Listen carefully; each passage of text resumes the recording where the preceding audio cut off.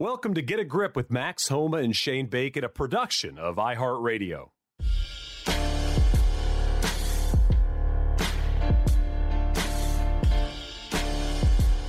Sports fans, golf fans, or just fans, welcome to the Get a Grip podcast with Max Homa and Shane Bacon. For the first time doing the intro, I am Max Homa.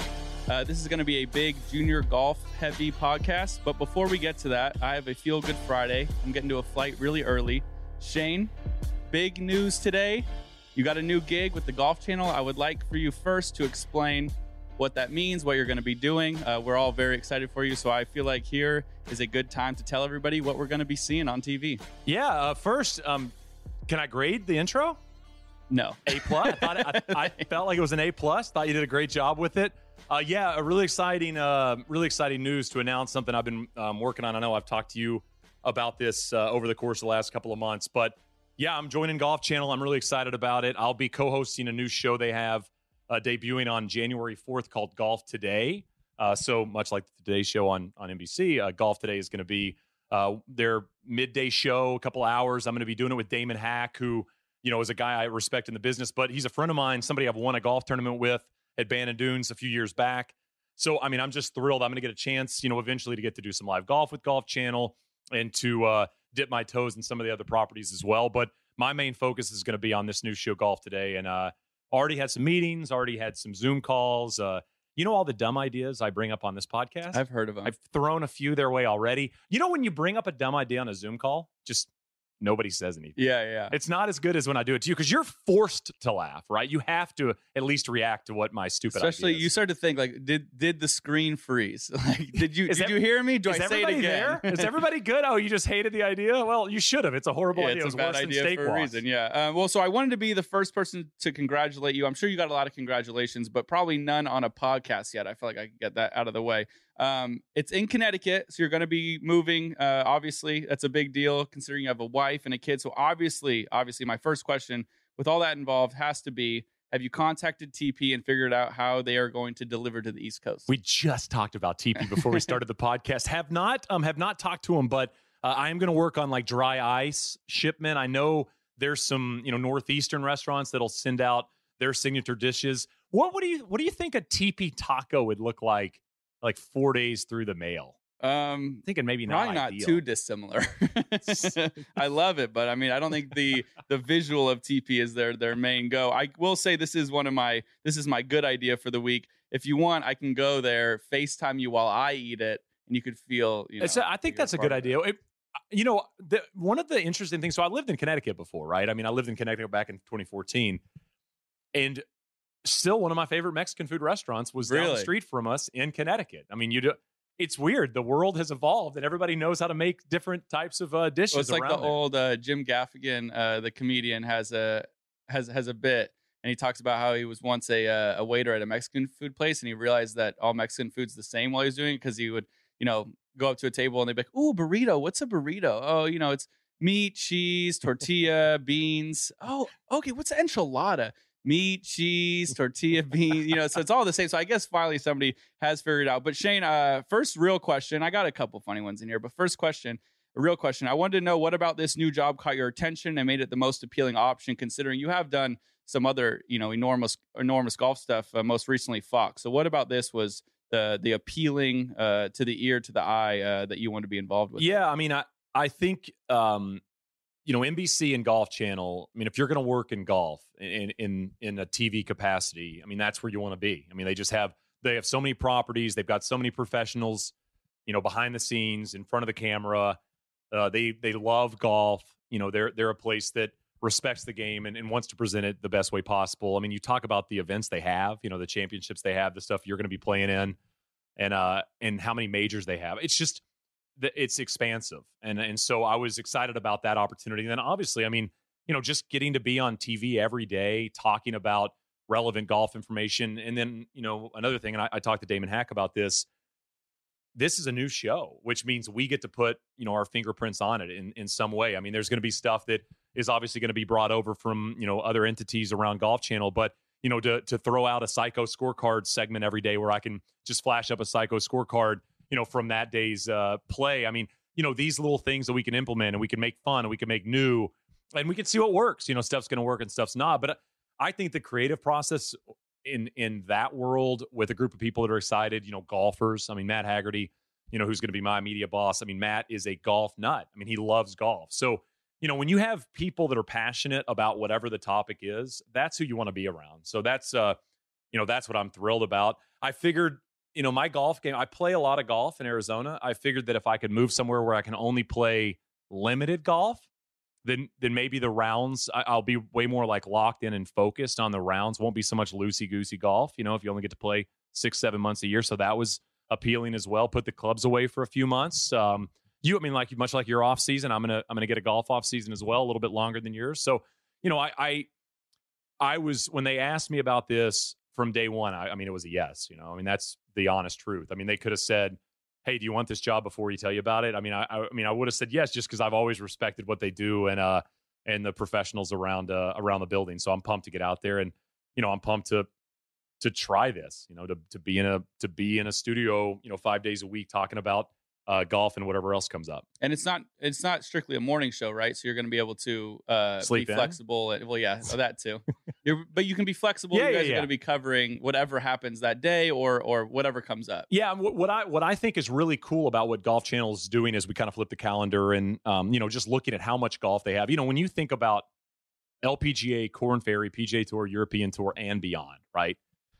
That's a lot of golf for 24 hours a day. And Golf Channel has almost all of it, if not all of it. So, really leaning on live golf and showing live golf and reacting to live golf and talking about the professionals and diving into the week and having a conversation. You have a week where you have 5 weeks where you finish top 5 all 5 weeks. I want to dive a little deeper into why you're playing well these 5 weeks than maybe a 5 weeks where you didn't play great. And hopefully explain to people why the things are clicking. Because it's such a, as it's so minute. On this podcast, you spent weeks and weeks and weeks feeling like you were almost there. And then you have a week where it clicks. It's like, what clicked? Like, what was good that week for Max Homa or Ricky Fowler or Lexi Thompson that hasn't been working? And I think we can expand on that, and we can expand on the event and the golf course. Another thing I want to dive into, I feel like there's a lot of golf chatter that we all know about, right? Like a mud ball. And I have a mud ball question for you I'm going to follow up with. But mud balls, okay, we all know what a mud ball is. But like, how do you look at a mud ball? You being a professional golfer versus us just saying mud ball. Like, what goes through the mind of the person having to play this shot? Those are the things that I think we'll have the time to expand on. Can I ask you my real quick mud ball question? Yeah. I wrote this down because obviously we both were really deep into the U.S. Women's Open. Unfortunately, we're not going to give it a ton of time today because we have so many junior golf questions. But there's a decent amount of mud balls in Houston. My question for you is this: if you played 18 holes of golf give me like a middle of the road PGA Tour golf course in terms of difficulty. So like not the hardest, not the easiest. What's like a middle of the road one? Mayakoba was probably a decent example. So let's say Mayakoba. So you play 18 holes. You have 14 mud balls, so not the par threes. What do you think you'd shoot? This is a great question because while we were playing in Mexico, Joe asked somebody, I can't remember who, if they would rather take out 3 clubs or have to play the ball down all day. Because to be fair, that was an excessive amount. Right. Sometimes their ball was covered in mud. Man, it would be tough. If you had 14 mud balls, you could still probably birdie 1 or 2 of the par 5s because you could lay up. I miss enough fairways where I might get away with it in the rough. I'm shooting over par, I think is the point. It would be, you would have to have a short game day or a guessing game day from like the heavens. Because to answer the first part of the part you brought up, when you have mud on the ball, there is some science to it. If the mud's on the right side of the ball hooks left, opposite if it's on the left side. Or I guess you could have said slice if you're left-handed. But it is still a guess, but when the mud's like on the front side of the ball where you're going to hit it or the back side or the top, I don't think that there's a whole lot of, then it's just a pure guess. So okay. I'm assuming you're going to struggle a lot. That was my mud ball question for you. We got to it already. I'm going to delete it from my notes. Keep going. Sorry. No, you're sorry good. to get in your way. I was curious about this though. Do you think since you've had some time off and you've been able to watch more golf, do you think that's helped you prep for their new show or give you new ideas? You've had, actually quite a bit of time that you haven't normally to watch high level golf. Sit on your couch and actually be a fan of the game again. I feel like maybe you can answer this, but if that has kind of opened your eyes to certain new topics or where the game's going that you'd want to kind of use. Yeah, I mean, absolutely. This is probably the most golf I've watched in a season since I was, blogging and had to just kind of be on the couch all day, every day anyway. So, yeah, absolutely. I mean, I've watched a lot of like non PGA Tour golf, which is nice as well. Really tried to focus on the LPGA Tour. Watched a lot of European Tour. If you have a kid, when you have a kid, you should name your child European Tour. Like if you live in the United States, I mean, it's all you do. You wake up in the morning, the kid's up at 3 or 4 in the morning, you're feeding him a bottle, and you're watching the European Tour. I mean, even Henry being a year and change, like he gets up early or he's fussing or he's not having a great night, and it's like come out on the couch and you turn on the European Tour. So absolutely, and I feel like I still need to brush up on, one of the things that I really try not to do on television, which I know sounds kind of silly, but I try not to say anything unless I'm 100% sure it's factual. So I don't want to say Max Homa is a great iron player if I'm not 100% sure that the stats back up my point. So I do, and I will be doing, the appropriate research, day to day, but also just kind of going into it to kind of brush up on some of the behind the scenes facts and stats and details, and making sure I'm abreast to everything I need to be on some of the top players across the board. But yeah, I mean, it's been awesome to watch this much golf and get a feel for the players. The other thing that's hard, dude, and I mean, I know you're seeing this with your peers, but it's harder now, I think, to cover professional golf because we didn't used to have this much of a new crop every year. You'd have the 20 players that were the names, and then you might have one new player every year. Now we had 2 basically newbies win majors this year, right? So, I mean, you have to really be on the Korn Ferry and paying attention to that, and also on collegiate golf and paying attention to that. These junior events, I mean, me getting a chance to cover the junior AM and the US AM and the girls junior, and the US women's amateur. I mean, I've had a chance to follow a lot of these players that are now making waves on the pro side. So that was extremely helpful of the last, 5 or 6 years of covering that stuff. Do you think live golf, I know you've done that and you've talked highly of that. Do you think that's still like the main goal, I guess is probably the wrong word, but do you think that's still what you want to do? Yeah, I mean, I right now, my excitement and what I'm going to be doing is a studio show for the most part, especially, for the first year and beyond. I mean, my focus is going to be on golf today.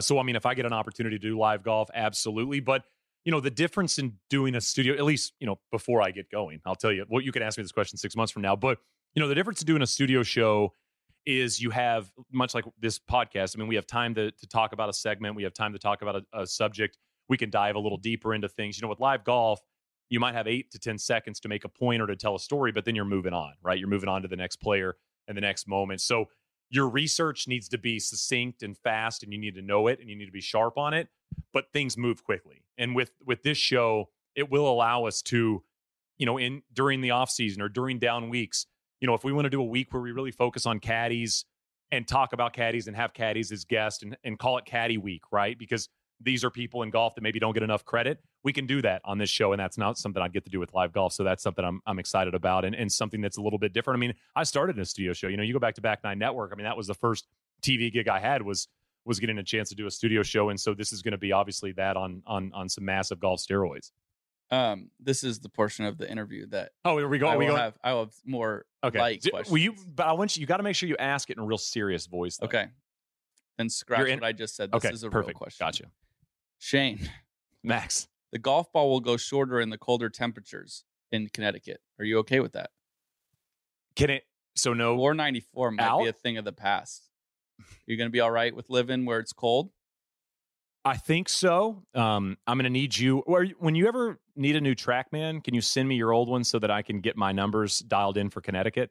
Yeah, but don't press normalize so that mix up the numbers so you could make it look like you're hitting it way further. Perfect. What would you say your club difference is leaving Arizona to a non-Denver area? Is it a club different?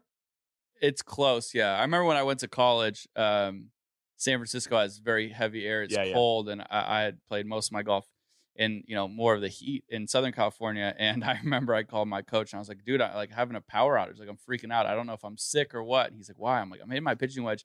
At home, I used to hit it 135, 140 yards. I was hitting at 120 tops." And he was freaking out. I thought there might be something wrong with me. And then we finally came to the realization that the ball goes a lot shorter other places. I've also played with a kid who played from Idaho when we were in junior golf, who hit 6-iron on one hole where I hit 3-iron, and I asked him, how far do you hit your 6-iron? He's like 220, like all the time. And then I was like, dude, like we're in San Diego right now. Right. You're from Idaho. Yeah, that ain't gonna we're work. at a different elevation. That ain't gonna play. If a hole-in-one occurs in the forest of Connecticut and no one is around to see it, does it count?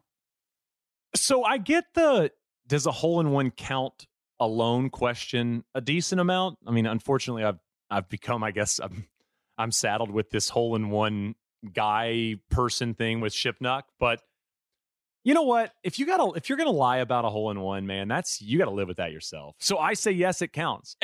There is a 0% chance that I would ever lie about making an ace. So if I'm playing alone and I make an ace, we are counting that. Absolutely. Par 3 course, counting it. I don't care. Who takes the picture of you by the flag? I'm really good at selfies, bro. You need to invest in a selfie stick if you're going to be playing more. Could you imagine if I played at a club and had a caddy and he was pulling stuff out of my bag and there's a selfie stick in there and he went, "What's a selfie stick for?" It's like, well, I've been playing golf for 37 years and never made a hole-in-one, but I'm prepped in case it happens. Be ready. If I make one and I'm alone, I have something in my bag. You have to be ready. Well, you know what? That preparation is I think it's going to bode well for your new job, Shane. We're really, really proud of you. I'm really excited for you. We're going to miss you in Arizona. I'm glad we have this podcast, so we'll be forced to talk to each other on a weekly basis. And I was asked this on social media a couple times a day, just to let people know, Get a Grip will continue. I'm not going to go anywhere. My obligations are with Golf Channel and with the show and everything we do, but Max and I tend to find 30 minutes or an hour or 2.5 hours to do this podcast at some point. So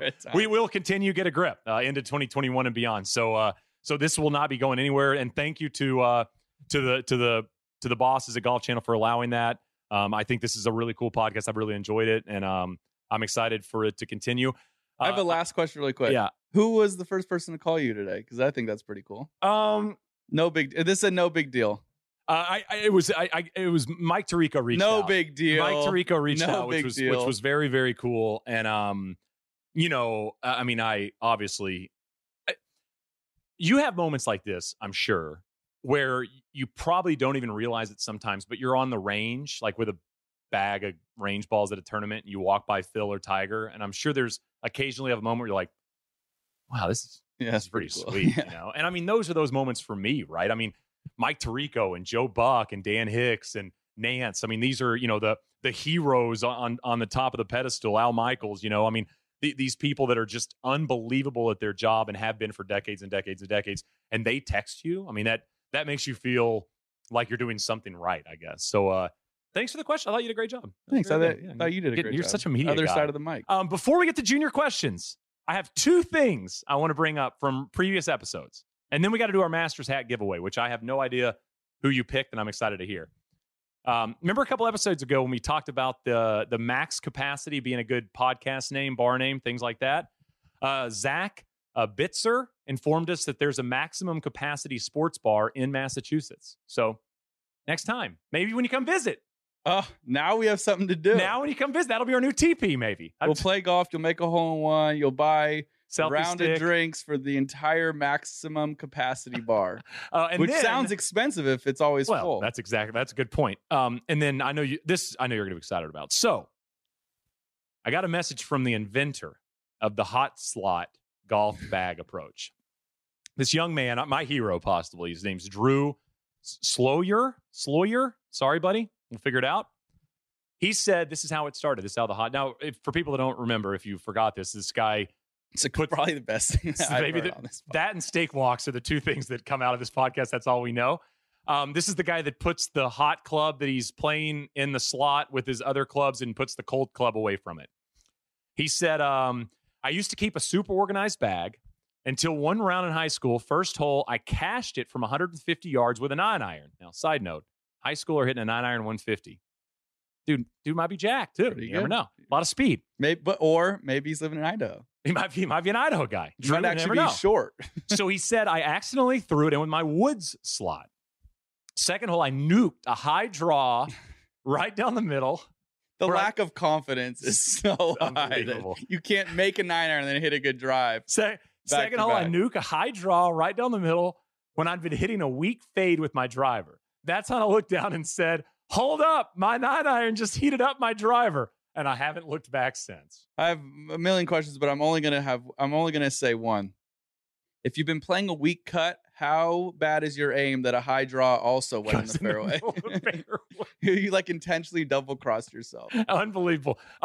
We did a giveaway on social media for a Masters hat. Masters wrapped up like 2 months ago. You're wearing a Masters hat right now. This was a swing roast of our producer Tim. We got hundreds. Do we get like 500 comments? I think it was 425. I read all of them. So, and you were the swing roast guy, so this was on you. And I mean, we have a third place, second place, and a winner, which will win the hat. But for second and third, we're going to send you a little get a grip grab bag as well. So I have an honorable mention. I feel very bad. I have two honorable mentions. I feel bad I cannot give this award because it was up there with my favorites, but he is a friend of the podcast, or not only a friend of the podcast, but an actual friend of mine.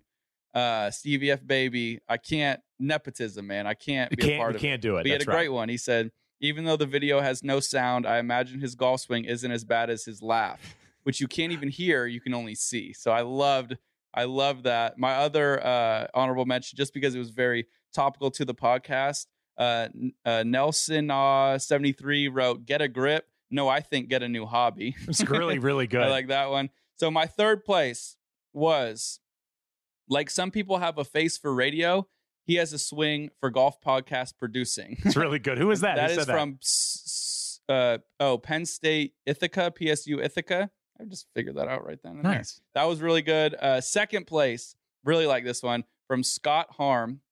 Didn't think the swing could be bad enough to make the video quality be the best part of the video. And yet, loved how he wrote it. I love the content. So great. But number one, Claire Bear 06. Let's go, Claire. Killed it. Congrats, Claire. Tim swinging a golf club is my dumb idea flight. Nice. Unbelievable. That was so good. So congratulations. That was very fun. Intertwined within the podcast. Everybody did a great job. I laughed. Reading through a lot of those comments takes a lot of time, but I was laughing for most of the time. So I appreciate everybody chiming in and giving your 2 cents on what Tim should do to fix his golf swing or even his laugh. The quality one's really good too, man. Those were good filmed picks. It. It's very easy. I think the common thing to say is you film it on a potato, which is accurate. It's funny. It's a little overplayed, so I try to take out some of those. We had one guy do a long poem, which was great. I didn't think it was a great roast, but it was very, very clever. So I didn't have your name, but that was awesome. And you mentioned, will you just I know we don't have the shout out maybe for the name, but will you mention the guy that just did the episode one? Oh yeah. Somebody wrote just in quotes episode 41. So I was intrigued. I was doing research and I went back and I was like, well, what was episode 41? And I look at it and it just said, "Sorry, producer Tim." So good. Which I thought was great. Very clever. That's really good. So the main point of this podcast is to answer junior golfer questions for Max and myself. And we got a ton of them. Appreciate it. Let me just clarify. It was parents of junior golfers or junior golfers themselves. Correct. We get a lot of these. I think a lot of people in golf get a lot of, at least we do, or I do for the pro-ams. It's always, hey, I have a son, I have a daughter. What should my next step be? So we get a lot of this. I think everybody in golf in some form or fashion has played some junior golf or at least been curious about how Tiger Woods came up and how he got to college, or even how, a lower level name, what the process was, how you get better, how you keep your attention span on this for so long. Cause people nowadays are still playing, you could be 56 years old and still playing some golf. So I think that's why we did this. It was a great idea by you, Shane, because this is a good way to bust it all out and cover a lot of topics that I think are the most important. We're talking about grow the game here in the game of golf, and junior golf is the way to do it. Yeah, absolutely. So I asked a couple of my friends in golf, I sent a couple of texts to some people and said, if you had any advice for a junior golfer, what would it be? Brad Faxon, shockingly, jokingly, of course, he sent an amazing answer. He said, if you're young and starting to play golf, keep playing other sports. It'll benefit your game and your mind down the road, as well as your what does it say? Oh, coordination. Coordination? Coordination. Oh, how does it have a dash? Just blame it on. Come on, Fax. Spell check. Coordination. It says coordination on my thing. Down the road, as well as your coordination and eye hand. Also, most of the best learned by imitation. Find your favorite player and watch them. What do they do? What do they like about them? And then, of course, access to a golf course is huge. Can you play holes rather than just beat balls? Practicing on a course is much better than just hitting a lot of balls. Play games with yourself, pretending you're playing against the best players in the world. DJ, JT, Rory, Homa, etc. And Julie Inkster said, I would say work the short game as much as possible. Also, if you enjoy playing with different people, play with the guys as much as possible. Push yourself. And I thought that was important. Julie always talked about that when she was coming up. She'd play on the men's high school team, play against, some older people. I was personally, when I was a kid and started to show a little bit of signs of having some game, I would play with the older guys in my dad's club and play in their money games, just to get that competition. And obviously you're playing against, a 40-year-old or a 45-year-old. I mean, that's intimidating for somebody that's 15 or 16. Yeah, that's good. I did the same thing. I got a quote from Mark Blackburn, who's a, coach of the year this past year. He told me to tell the junior golfers to find a municipal golf course or somewhere that's easy with a range. Hit balls with any technique you want, then play as many holes as you can to learn how to play. If it's young kids, start close to the green, learning to chip and putt. We start our young kids from 25 yards when they can shoot 36 from there. For 9 holes, they move back to 50, then to 75, etc. So they learn to score with short game mastery. All too often, people start playing the game on a course that are too long and hard, which detracts them from playing long-term golf. So I thought that was pretty good advice as well. Awesome. So we have some questions, and I'm going to start. We're going to kick this off with Aiden. Aiden, 8 years old, asked, when my dad takes me to the driving range, he keeps telling me to spread my feet apart. Why does he keep telling me that? Why is it so important to have your feet apart? And how far apart is okay? Aiden asks. Thanks you and good luck, Max. Thanks. That's a good question. Shoulder width is typically the general. If you're going to hit just say a normal golf shot, that's typically the best distance apart. But everybody's different. You look at somebody like Kevin Chappell. Kevin Chappell's an all-world ball striker. He has a narrow stance. I have a pretty narrow stance when I have a shorter club in my hand. So a lot of this is comfort. There's no right answer. I guess we might get this again. So I'll just point out there is no right answer to golf. You look at someone like Matthew Wolff. I'm sure a lot of people told him he didn't need to do his pre-shot thing, his little bump. But it all is what works. But the reason that he's saying that is to create speed and leverage, you need a base. So you want to be, it's like if you were 8, and I know you're only 8, but if you play another sport or even you play games, when you jump, I'm sure you jump your highest when you're on 2 feet. So if you're standing still, you're on 2 feet and you have a nice wider base. So it's just to create leverage, just to have balance. When you look at someone like Rory McIlroy swing a golf club, his balance is impeccable. If he had a very narrow stance, he wouldn't be able to create that speed. And if he did create that speed, he would probably fall over. So that's more the reasoning behind it. We're going to take a quick break and be right back.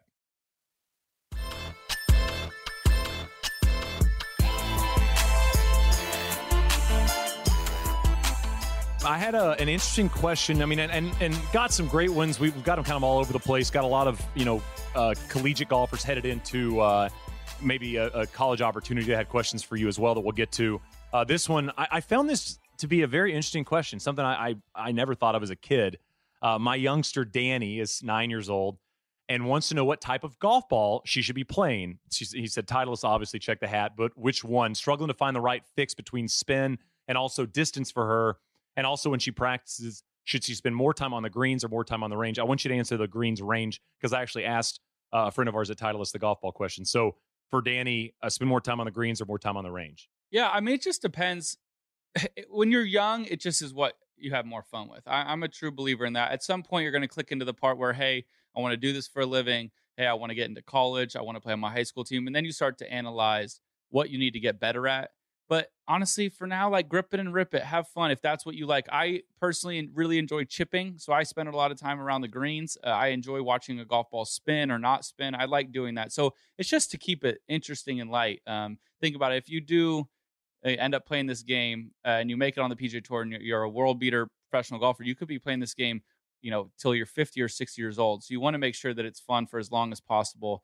So that's my advice. But there's also a school of thought nowadays to go to the range and just try to hit it as hard as you can because that's where the game's going. So learn speed first and then go back and then learn how to control it. But again, right now, when you're younger, I think just go with what's fun. If you can split it up and hit some balls and chip and putt, that'd be great. If you have limited time, pick your favorite part. And you look at people on the PGA Tour, I would say everyone's really good at pretty much everything, but most people do have a thing. So find your thing. Make yours. If you love putting, be the best putter you've ever seen. If you love hitting a driver, be the best driver you've ever seen, and so on. So that would be my advice. What was the golf ball answer? And all I'll say is, I mean, first of all, you're 9, so enjoy golf and do whatever you want. I mean, I know you want to get better, and there's ways to get better, but make sure you're out there enjoying yourself as well. I would say if you do want to improve as a 9-year-old or 10-year-old, find the thing you think you're the worst at and practice that. Sure. I mean, if you're not a good chipper, spend more time chipping because, I mean, if you're a great putter, you're going to be a great putter. If you hit the ball really, really great, spend time on that. But that's going to be a part of who you are. But if you can't chip the ball well, improve that. And then all of a sudden that part's going to be an asset. Find a way to fall in love with every part of the game. I like that.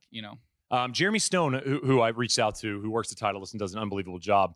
He said, short answer, start with the Pro V1. It's the benchmark in their category, of course. And from there, we can fine tune it. If Danny needs a higher flight, more spin, we can go to the Pro V1X. If Danny needs lower flight, less spin, we could do the AVX. And also, Titleist has this unbelievable link. It's Titleist.com/fitting/golf ball fitting. We'll send the link out. I know that's a lot to type out off of a podcast, but it's a free link. There's no obligation other than to join the virtual Zoom call and ask a bunch of questions, and then they give out golf ball recommendations immediately. So that's a great asset to have, especially in these times where it's not always easy and convenient to go face-to-face with people. So we will send that link out as well for Danny to check out golf balls. But great question. It's a different question. I never thought about that one. Yeah. I didn't think about that. I'm going to get an older question for you, Max, specifically, because we got a lot of questions like this. This is from Jake Betancourt, and he said, coming from someone who just signed their letter of intent to play Division I golf, what is one thing that was hard for you to adjust to going from junior golf to collegiate golf? Well, congrats. First of all, that's a huge accomplishment. The thing I learned the fastest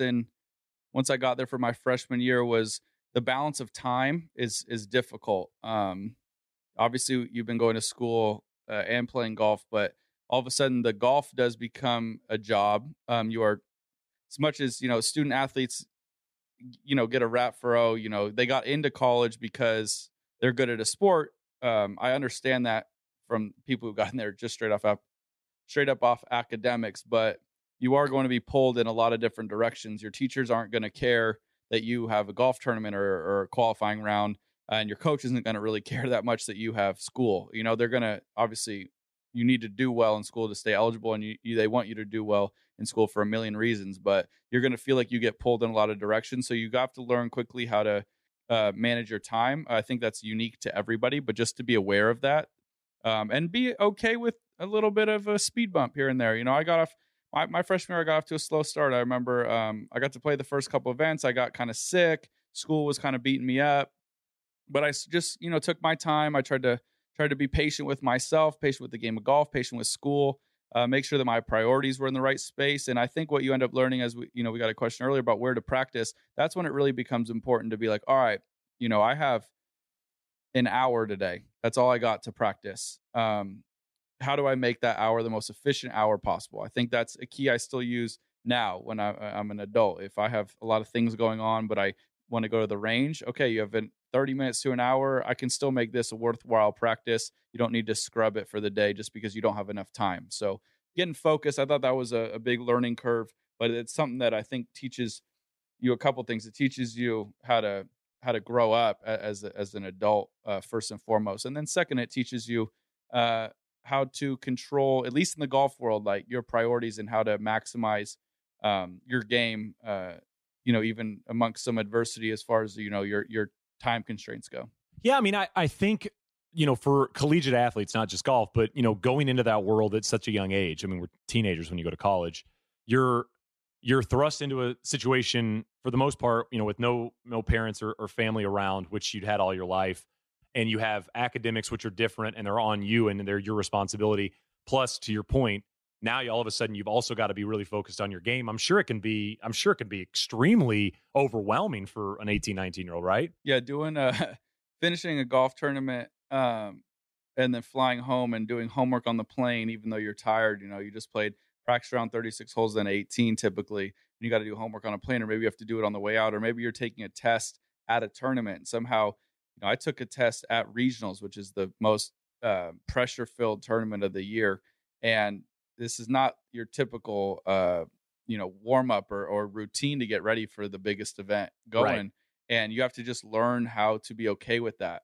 It really will set you up for professional golf if that's what you decide to do. And I truly believe, as someone who doesn't have real experience in this, but I do think it sets you up for your future with whatever job you end up choosing. I always thought that if I ended up not playing golf at some point and I had to go to a job interview, I have zero job experience, but I thought that one of the first things I'd say in this interview is, I played golf in college and I played on the PGA Tour. I clearly, have learned how to manage time and work really hard. So if I could just, maybe someone put me in the right direction and show me where to go, I'll get there. Because I do think that if you can make it 4 years in golf in college, while obviously also graduating, I think that you can do a lot when you set your mind to it, because it's a lot. It's a lot to handle, but there's a reason they selected you. It's because you're a great golfer. You don't maybe need to be full out 100% all the time to be able to succeed. But that's kind of the fun of it. That's what I end up looking back on college and remembering the most, minus the relationships. It was just, man, I really felt like I grew up fast. In like the first 3 months, I grew up fast. A couple questions from two different listeners that asked similar questions, and probably more for me than you, but obviously I always like to hear from you, Max. Brian says, my kids are super young, 16 months and 6 months, not even close to actually playing golf. What ways are you getting your son started in golf at this age? And then Jesse says, I have a super junior. He's 3 years old, Jameis. He has showed signs of becoming the next DJ. Seriously, though. First piece of advice, Jesse, curb the expectation. Let's not throw all this on Jameis yet. But he said, what can and shouldn't be done at such an early age? Thanks. Love the pod. My 2 points on this, my son's 16 months old as well. And we go out to the golf course once a week or so. Make the golf course a fun place. And it doesn't have to be about golf. I mean, Henry's got little plastic clubs. I always throw one in the diaper bag and take it out there. He can bang it around on the golf cart. He can swing it if he wants to. He doesn't have to. I mean, I want him to feel like it's a fun place to go. When you really break down what a golf course is, Max, to a 1 or 2 year old or 3 year old, right? It's a huge parkland with these like enormous sand pits that you can play in, right? I mean, it looks like a playground for the most part, without maybe the swings in the middle of fairways. So I just let Henry run around, let him do whatever he wants. That gives me a chance to hit a couple shots here and there, but I want him to look at a golf course as a fun place. I also wanted to mention my good friend Joel Klatt had said this to me a few years ago, and I've always thought of it because I just thought it was such a good idea. So he's got 3 sons. Klatt's obsessed with golf, and he told me that what he would do with his sons when he goes to the golf course is they'd play a hole, but then the next hole's like a fun hole. So maybe they go up to the lake, everybody drops the ball and then tries to hit it in the water or throw it in the water, or they go play in the sand trap or something. So every other hole is kind of the fun hole and it's less about golf. And I always felt like that was great advice. If I was 3 or 4 or 5, that sounds like something I'd want to go do at a golf course. Yeah, totally. One of the things that bothers me the most that I'll hear on occasion, I might have brought it up on this podcast before, but Peter Tomasulo and I talk about it even still, is we'll hear, either peers of ours that didn't make it in golf, or maybe parents talking to their kids about it, but saying, hey, if I would have just put in the time like Peter did or like Max did, I would have been there too. And it infuriates me because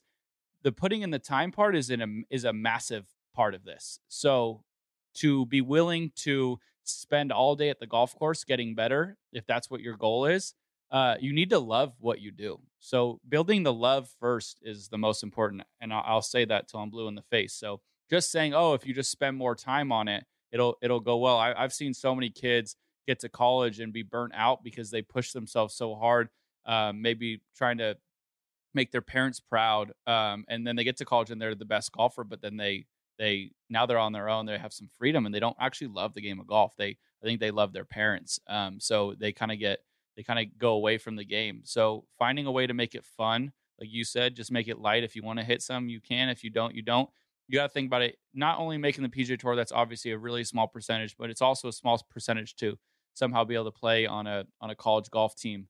The odds of that are very, very small. And I want you to believe that you can. I want you to believe that your kids can. Like I'm talking about the delusion all the time, but you also have to realize that pushing someone to do that is not the way. A lot of it comes from that person, that kid, deciding at some point on his own, this is what I want to do because I really like what I do. And that's, I think, a big part of the growth even as a kid. It's why I'm appreciative that I grew up with a men's club at a very kind of easy, fun golf course that was light, because that to me doesn't have to be for everybody. That to me was fun. That made me want to go out with my dad's buddies late in the day after I hit some golf balls to go size up against them. But it was just because I enjoyed doing it. And that was on my own. My dad, my mom did not tell me to love golf. I just loved it. Yeah, I mean, I feel like as adults, like where you and I are, just kind of a couple 30-year-old guys just hanging out together, just pals. But, as an adult, when there's something flawed in your life,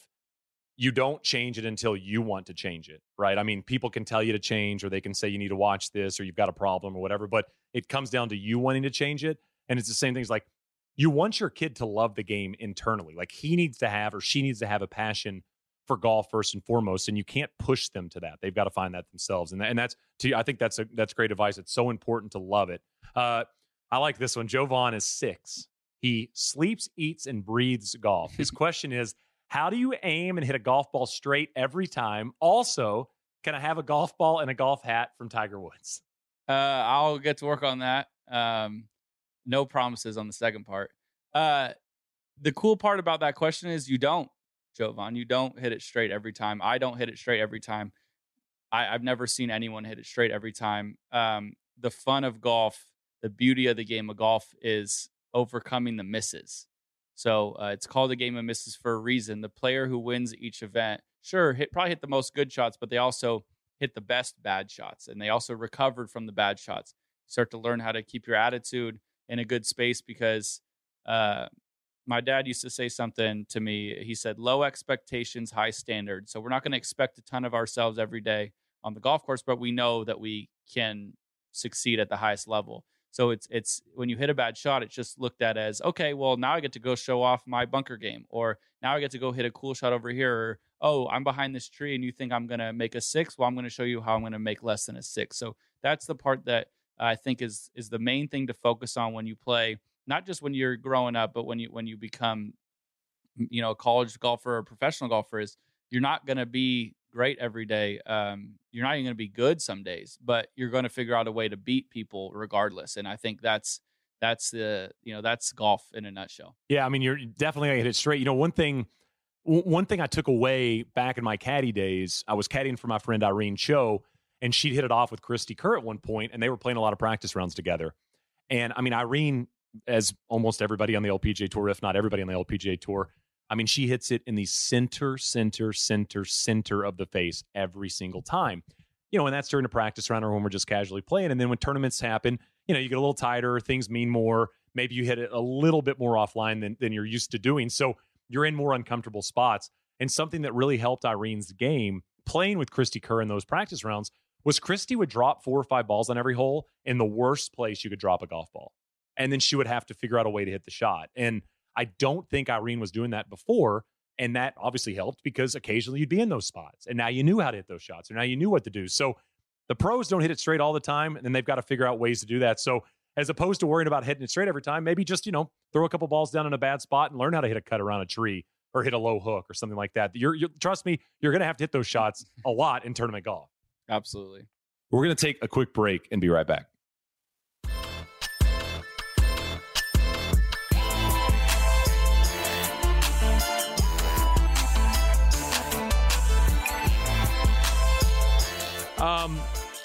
I like this, and I'm pretty sure this is on the heels of what Tiger said about Charlie. John Sessions said, "My daughter turns 4 tomorrow. I want to get her a junior set for the holidays." And he asked what set makes up. But the reason I'm bringing this up, he said, "Do you think I should require her to play blades from the start to intimidate the other kids?" I actually love that idea. I'm not sure it's functional, but it wouldn't be a bad idea to show up with some, dirty blades. Yeah, just absolutely like a 3-iron with a blade head. Just makes it look like, no one could ever beat her. But at the same time, there's probably a reason the other kids don't have those. So I like the idea, but maybe we could find an intimidation factor through a different avenue. Mark asked a good question here. What's the best grip, since it's our podcast name, what's the best grip to start out for a 5-year-old? 10-finger, overlap, interlock, whatever. I mean, do you have a thought on that? Yeah, I think it's unique to everybody. I grew up when I was a little kid. I don't remember this, but we had like a hockey stick, and I'd swing it like a hockey stick, split grip. Shout out to Joel Damon. Just whacking it around. And my dad just said he slowly, every so often, would get my hands a little closer together till they touched. I was taught in the very beginning, I had the 10-finger grip, which it's fine. But at some point, maybe when they start to get lessons or really start to learn golf, maybe just explain to them why overlap or interlock is more functional. There's no better though, because Scott Piercy is one of the best ball strikers in the world, and he has a 10-finger grip. So there's no right, but if you explain to them at some point when they start to understand why you would like to swing with your hands connected, which really is as simple as you want them connected. You don't want the more split your hands are. So if you're 10-finger, even if you want to go extreme and you put your right hand way off your left hand, you can feel how much your right hand can take over, or if you're lefty, your left hand can take over. And the game of golf, as far as ball striking goes, is trying to keep the face from flipping over for the most part. So that's so if they need to understand that's kind of the angle. You want your hands connected as much as possible. But I just think it's on their own timeline. I know that Jack Nicklaus and Tiger Woods swing with the interlock grip, and a lot of people rep that. I overlap. I interlock. Yeah, most people interlock. I never really. I feel like don't you think most tour players overlap? Probably, I thought it would be interlock. I honestly, this might be a good answer to the question. I don't know what anybody does, because I think once your fingers are on it, I think that it doesn't really matter. Works. So whatever works. Yep. So if you find that, I mean, shoot, there's guys who play cross-handed. So I think that honestly might be the best way to answer it. There is no right, but if they feel something that's comfortable and it works, let it rip. Yeah, I mean it doesn't. If you're double overlap. Yeah, I mean, you're getting if you're not catching on to the gist of this podcast and the advice from Max and myself, there's a lot of ways to do this. So don't be fast afraid. And loose. Yeah, don't be afraid to try out some different stuff. I got this question a lot, and Dave, I just got to say, I'm not sure Max and I know the answer to this question, but we'll try to help. What's the best way to help a junior stay in control of his emotions on the golf course?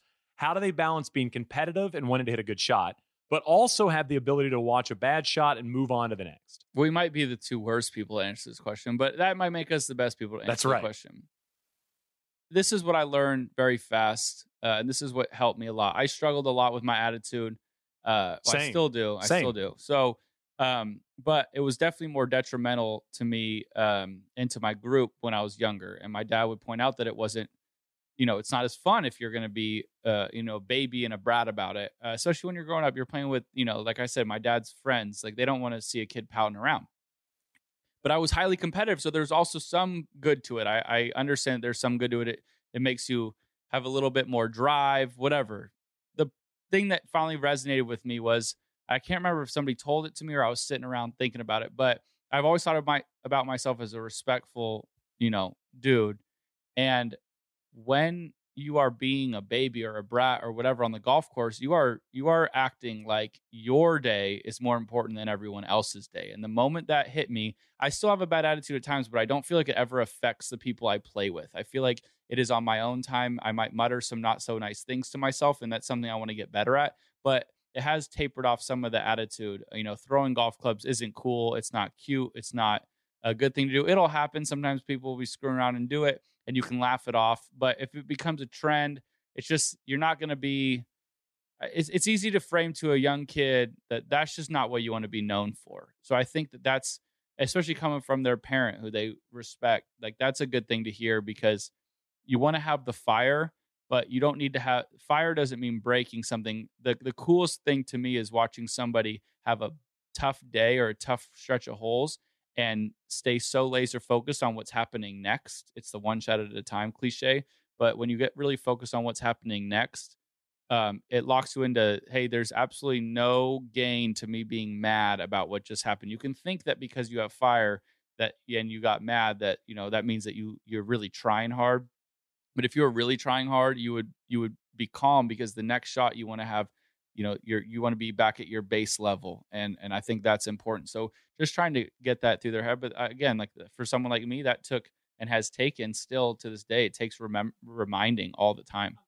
Tiger has thrown clubs. I mean, Rory has thrown clubs. I mean, this isn't something that we don't do as adults. And I mean, those guys are on camera. I mean, you go to a local country club or a local golf course, and you're going to see that every single day from people. I loved what you said, though. It's you're placing your day ahead of somebody else's. And so I would say that I think sometimes we associate being frustrated or mad or upset with something wrong with us. It's okay to be frustrated. Now, I mean, you don't want to throw a club or break a club or hit your bag. And I will also say, if you're trying to get a collegiate scholarship or you're trying to play college golf, they look at that stuff. They look at the legs. They look at the legs in your golf bag. You know how your legs are straight. If your legs are bent, college coaches look at that stuff. I mean, they know that you broke your club. My dad told me when I first started playing, my dad said, if you break a club, you're paying for it. I'm not paying for it. Yeah. If you break a golf club that I bought you, it is on you to pay for it. I would just say that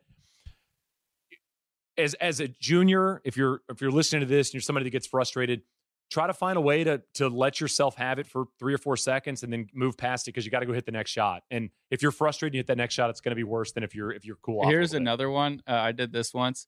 I started talking to a therapist, and we would talk about attitude and positivity.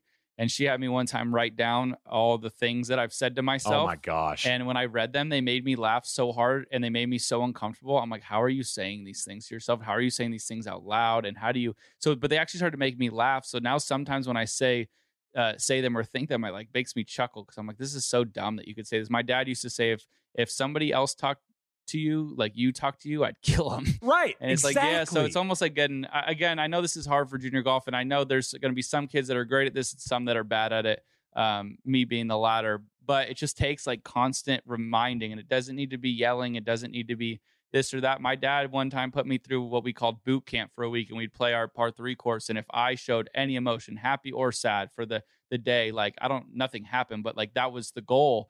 And again, I don't think that's the way to play golf, but it made me at least understand how to control every emotion a little bit. I couldn't get too up and I couldn't get down. I had to just be at 0 the whole week. And it was nice to see that I could do it. And then I could also see how I'm lying to myself if I say, oh, but when I get mad, I play better. That's just, I don't find that true. I don't think anybody would really admit that that's true. There are times to release it and get it out, but there are ways to do it without being a distraction to your group and without coming off as, a bit of a brat. The top 10 players in the world, let's say, Dustin, Rory, Rahm, Xander, that group.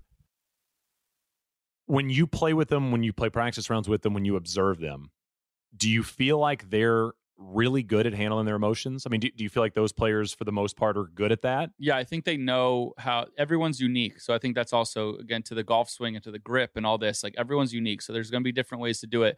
Dustin Johnson's obviously kind of A1, how you want to be. Yeah, he doesn't count. And Xander is very similar. Xander seems to be very within his emotions. But for me to say, oh, they control them better than other people, I think that's tough to say, because Jon Rahm, one of my biggest critiques of people who critique him is that he needs to get his emotions under check. Well, he's been number 1 in the world every level of golf. So it obviously works for him. He clearly is the guy who's able to get frustrated and then put it away. But he puts it away way faster, I think, than people would imagine. It is gone. Now, I think it's easy for people on the couch to look at him, see him get mad, and think that's going to affect, it's got to affect him because it affects me when I do that. But there's a difference. Tiger had his thing that he used to say where his dad would give him 10 seconds to do whatever he wanted. And then after that 10, it is absolutely gone. Now, I'm not 100% sure I believe in that, because, again, if you're throwing stuff, if you're breaking stuff, if you're kind of being a distraction, I don't think that you're, a great person to be around. And in the beginning of golf and in general, that's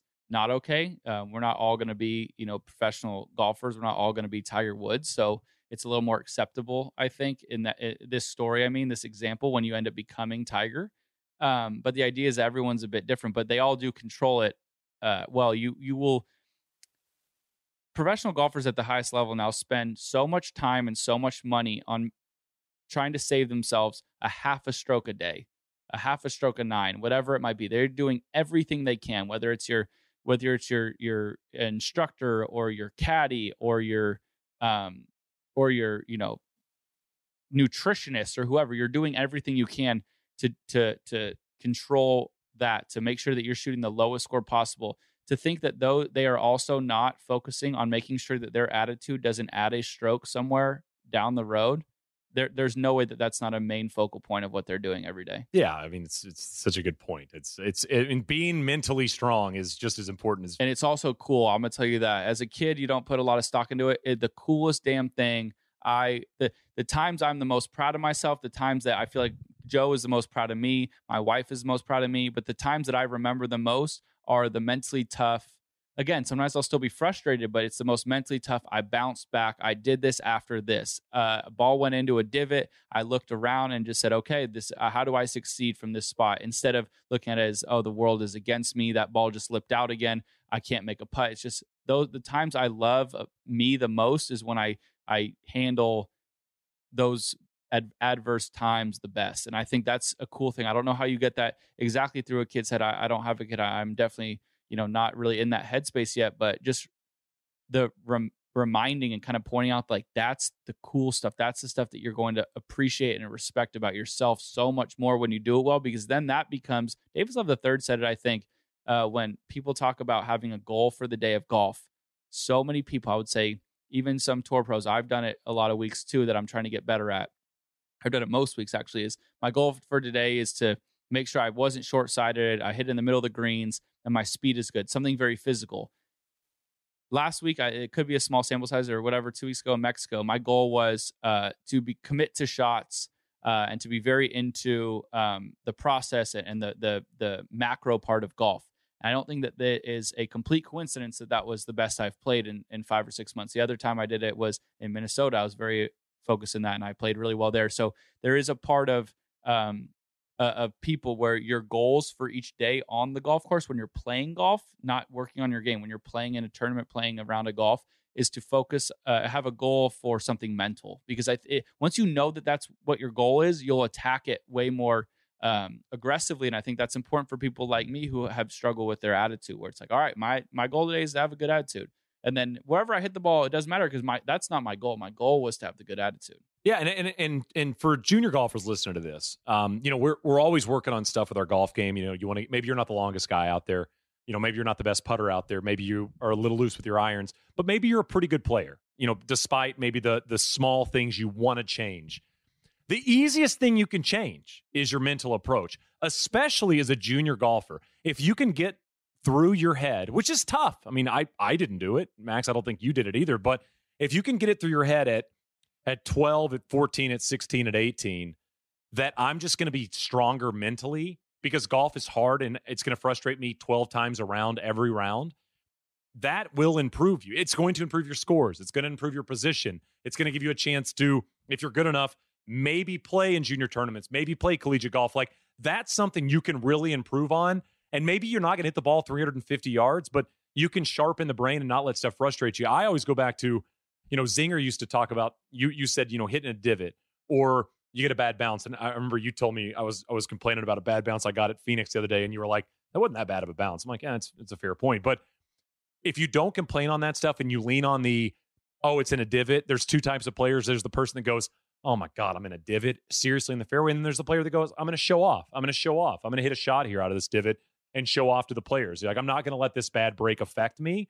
Those are the people that go on to shoot 67 when something doesn't go their way. And when you start playing in tournaments, if you do, the people you play against, if you're that guy, if you're that girl, if you're that person that is never phased, it is incredibly frustrating and intimidating for the person playing against you, because it just feels like, how am I ever going to beat someone who never beats themselves? Right, exactly. And that, again, I know this is a hard thing to explain to maybe a 5 or 6 year old, but as I get a little older, that is the mark of not only a great golfer, but someone who's going to be highly successful. There's a reason that business and golf are so tied together. It's because you get to see, if you're a CEO and you're maybe meeting a different CEO, a company you might want to merge with, or maybe an employee that's below you, that beneath you, that maybe you're thinking about promoting. You go play golf with them, you're going to see who they are as an actual person. Absolutely. Because it brings it out of you. It's the most frustrating game on the planet. So, learning how to control those emotions, like Shane said, be mentally tough is important in a lot of aspects.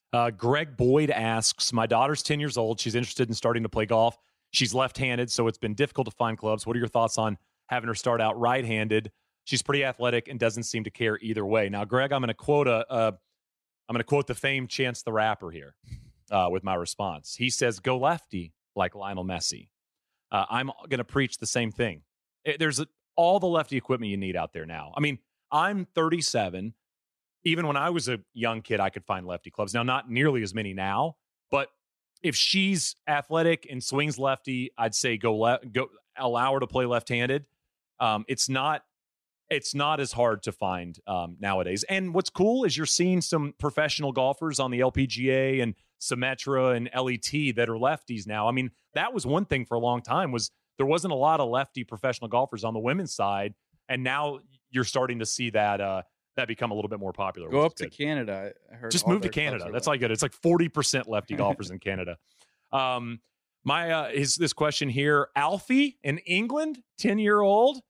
Alfie, England, 10-year-old. I feel like it's like how it should be.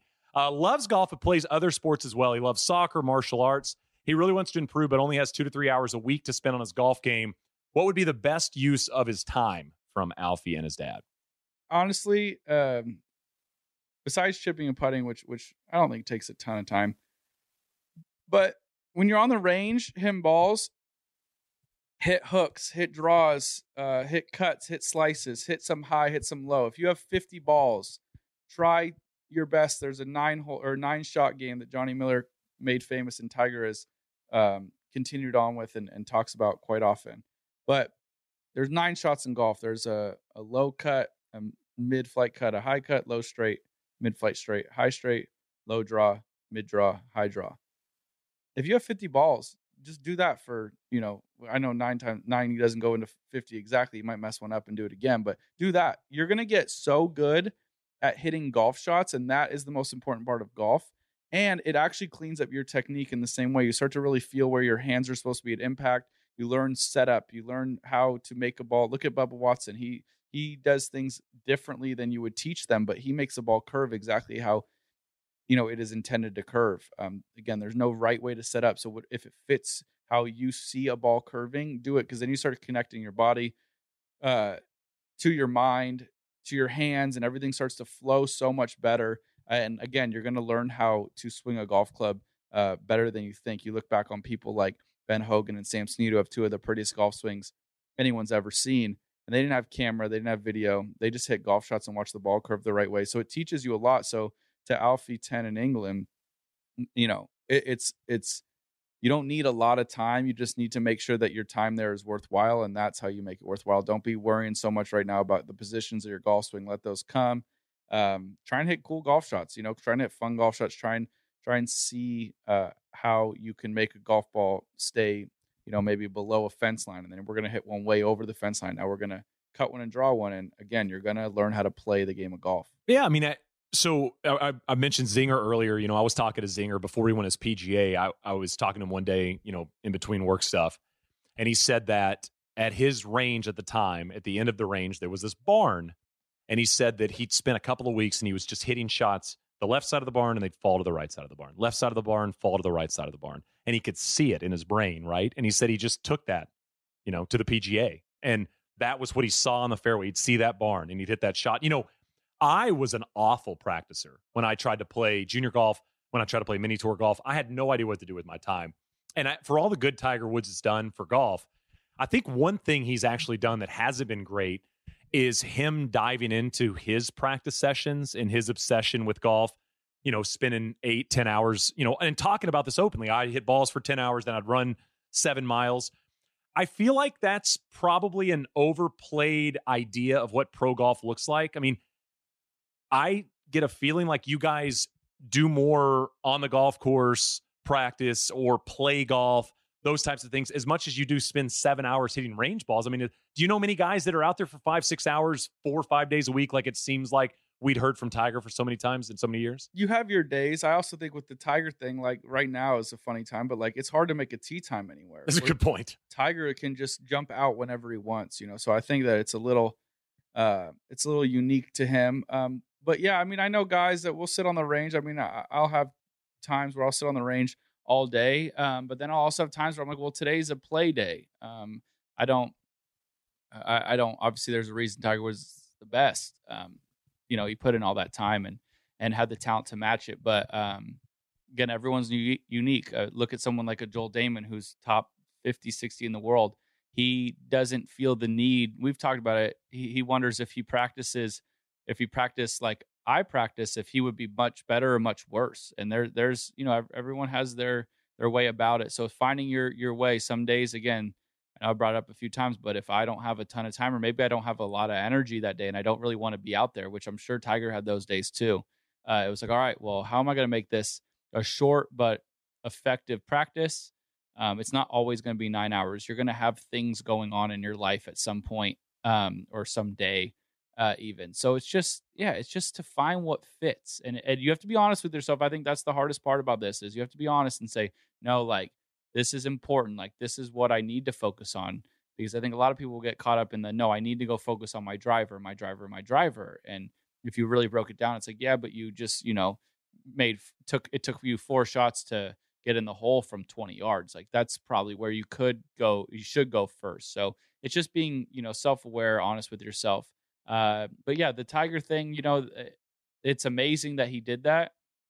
It's a little bit, or it's not a little bit, it's a lot, kind of nearly impossible for like the average person to put on their plate. Even I can't. I can spend 9 hours at the golf course, but I don't think I can just go decide I'm just going to hit balls, then go to the course and play 9. Then, it's just not. I've been trying to make a tee time at Silverleaf for like a month, and I can't get on. So it's just like, it's not always gonna be linear. It's not gonna be A to B so easy. But I have times in the off season or even during the season where I'm like, I'm gonna spend my 8 hours at the golf course today just hitting balls and chipping and putting and doing having a grinding day. But I for me, if I did that every day, it would get to me boring, because I want to go play with the guys too, and that's another form of practice. I was going to ask you that, and not a question specific from a junior, but like, how important is it to play? How important it is to compete, even if it's for the cliche, a root beer or a Coke or things like that? I mean, how important is it for players,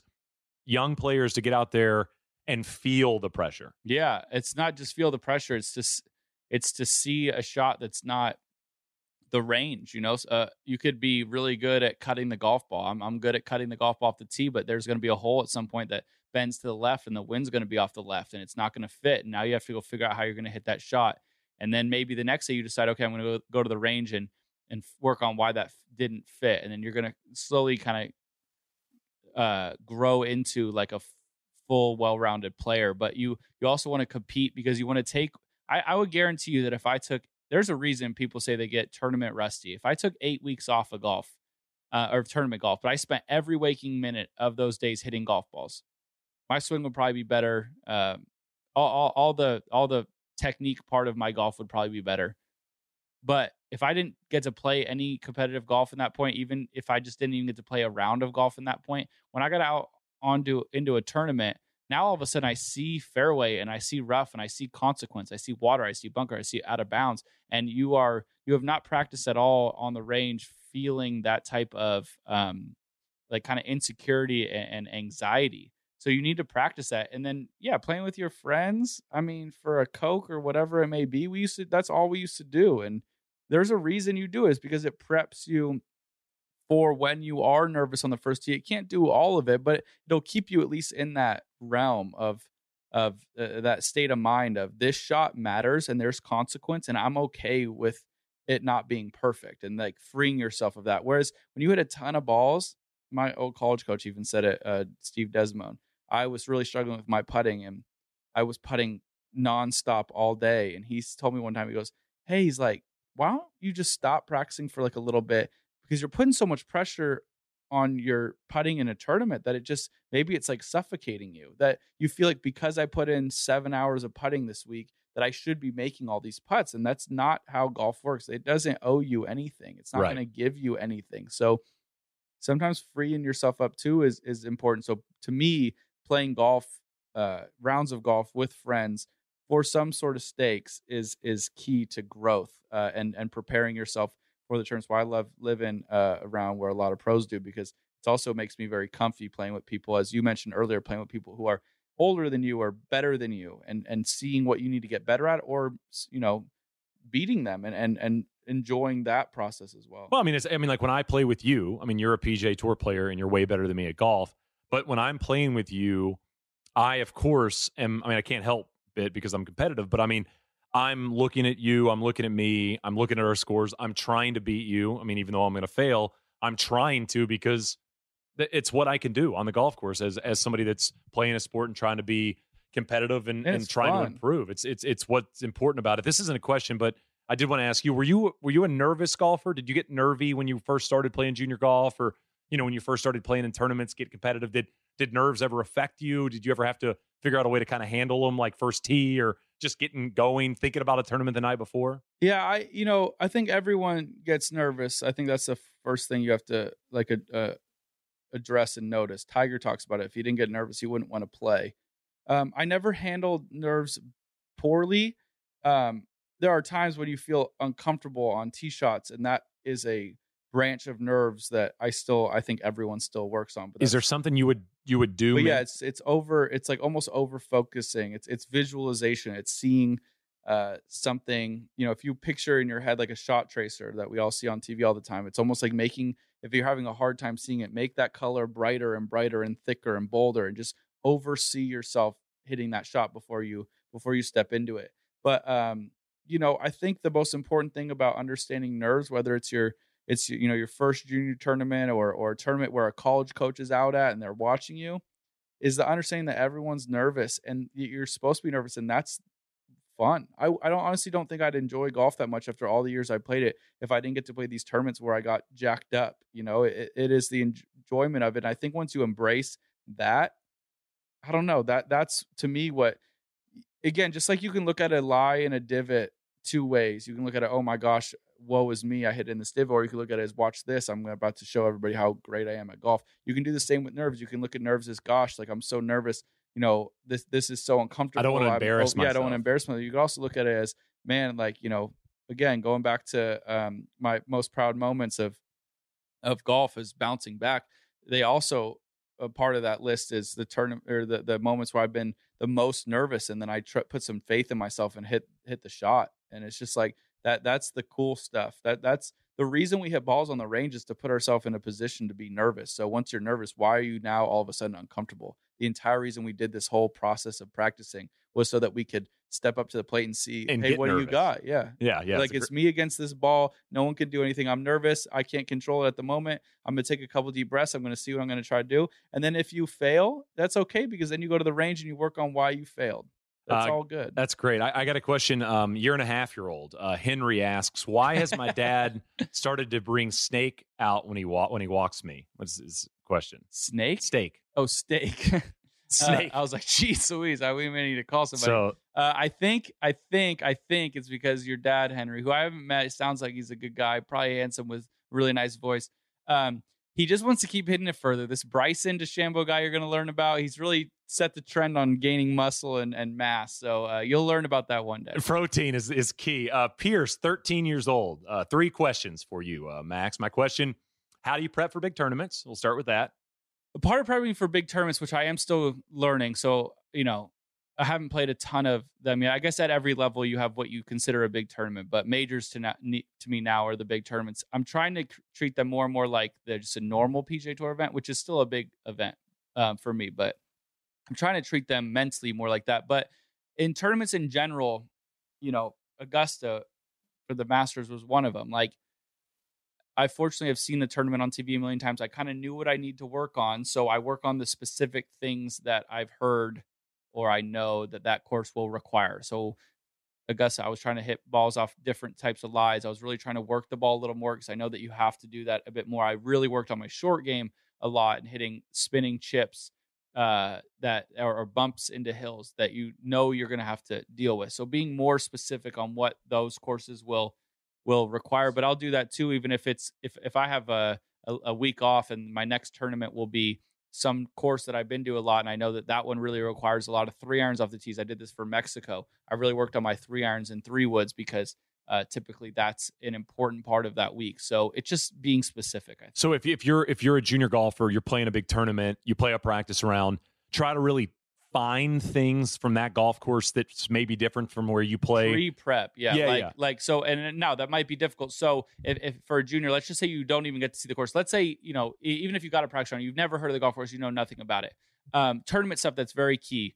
Putting from inside of 6 feet or 10 feet even is really important for tournament golf. That seems to be where things boil down to.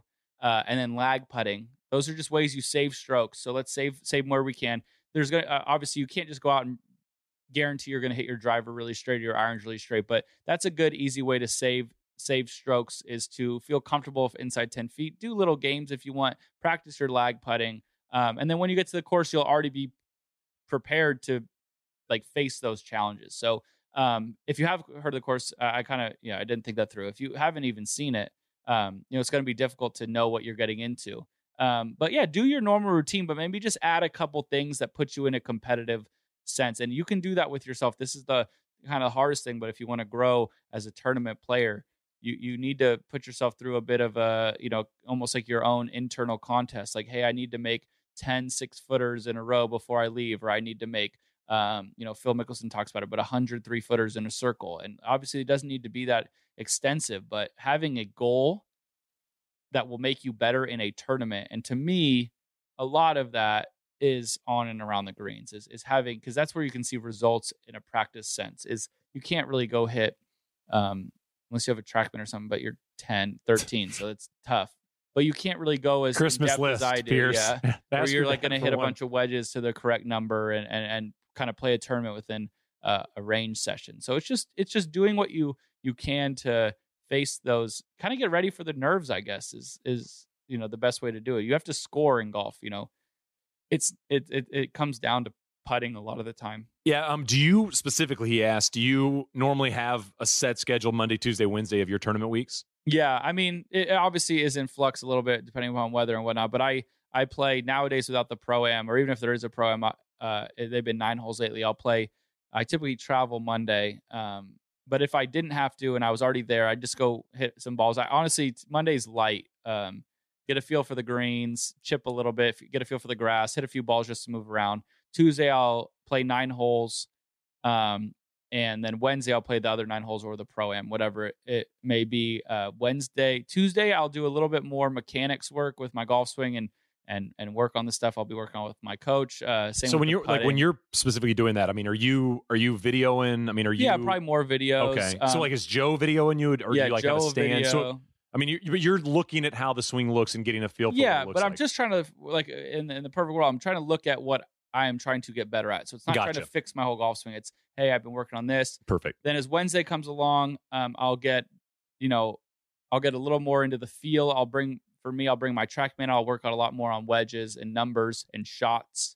Now I've seen the golf course a couple times, so I know what shots are going to be important. Sometimes, I thought the coolest thing Joe did when we won Wells Fargo was we were struggling with the 18th tee shot. Again, I cut the ball better than I draw it. And that hole, you really almost have to draw something. And every day at the end of every practice session, he would say, I want 5 draw 3 woods. And lo and behold, on 18 on Sunday, I finally hit a good one. But I felt like a part of that was because we worked on it specifically for that hole. We're going to take a quick break and be right back.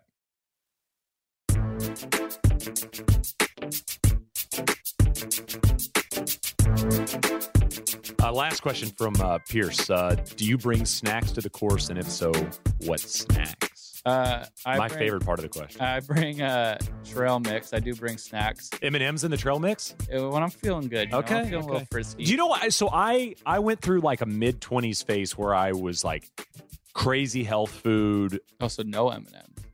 But I mean, like when I was playing too, I would have all this real healthy food in the bag. Trail mix is 400% better with M&Ms in it. Oh God, yeah, it is terrible without it. Unbelievable with it. I'm with you. Some, you got to let let yourself loose. You're already walking 6 You're 13, miles. buddy. Yeah, Throw you some can do whatever M&Ms you want. in Maybe just only M&Ms. Just M&Ms. PB&J. I love PB&J, but it really does help when my wife is there. You're probably not married yet, Pierce, but when you get married, maybe you give it a couple lucky years like me, and your wife will make you a PB&J after 9 holes, and she'll bring it out to you. That's pretty good. What's the most from your view? What do you think is the most standard popular snack on the PGA Tour? I would probably say PB&J. Beef jerky's up there.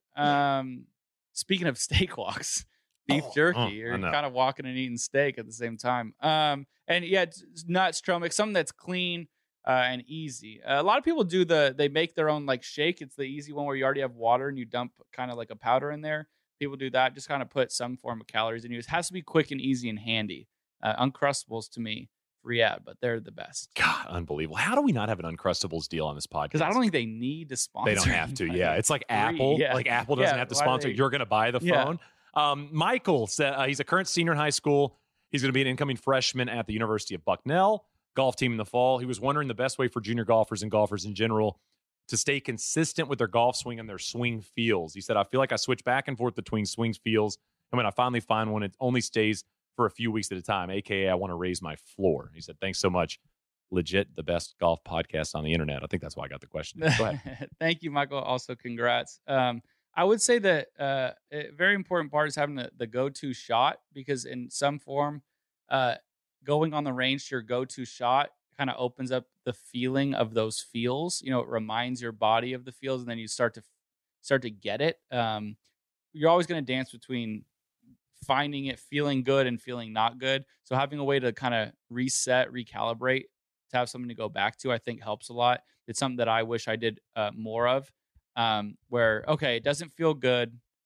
I'm not going to try to make it feel perfect. I'm just going to try to make it feel like it does when I do X. And then as you start to hit X more and more often, you're going to start to slowly feel more confident. You're going to see the ball doing what it's supposed to do. And then those swing thoughts and everything will start to click naturally a bit more.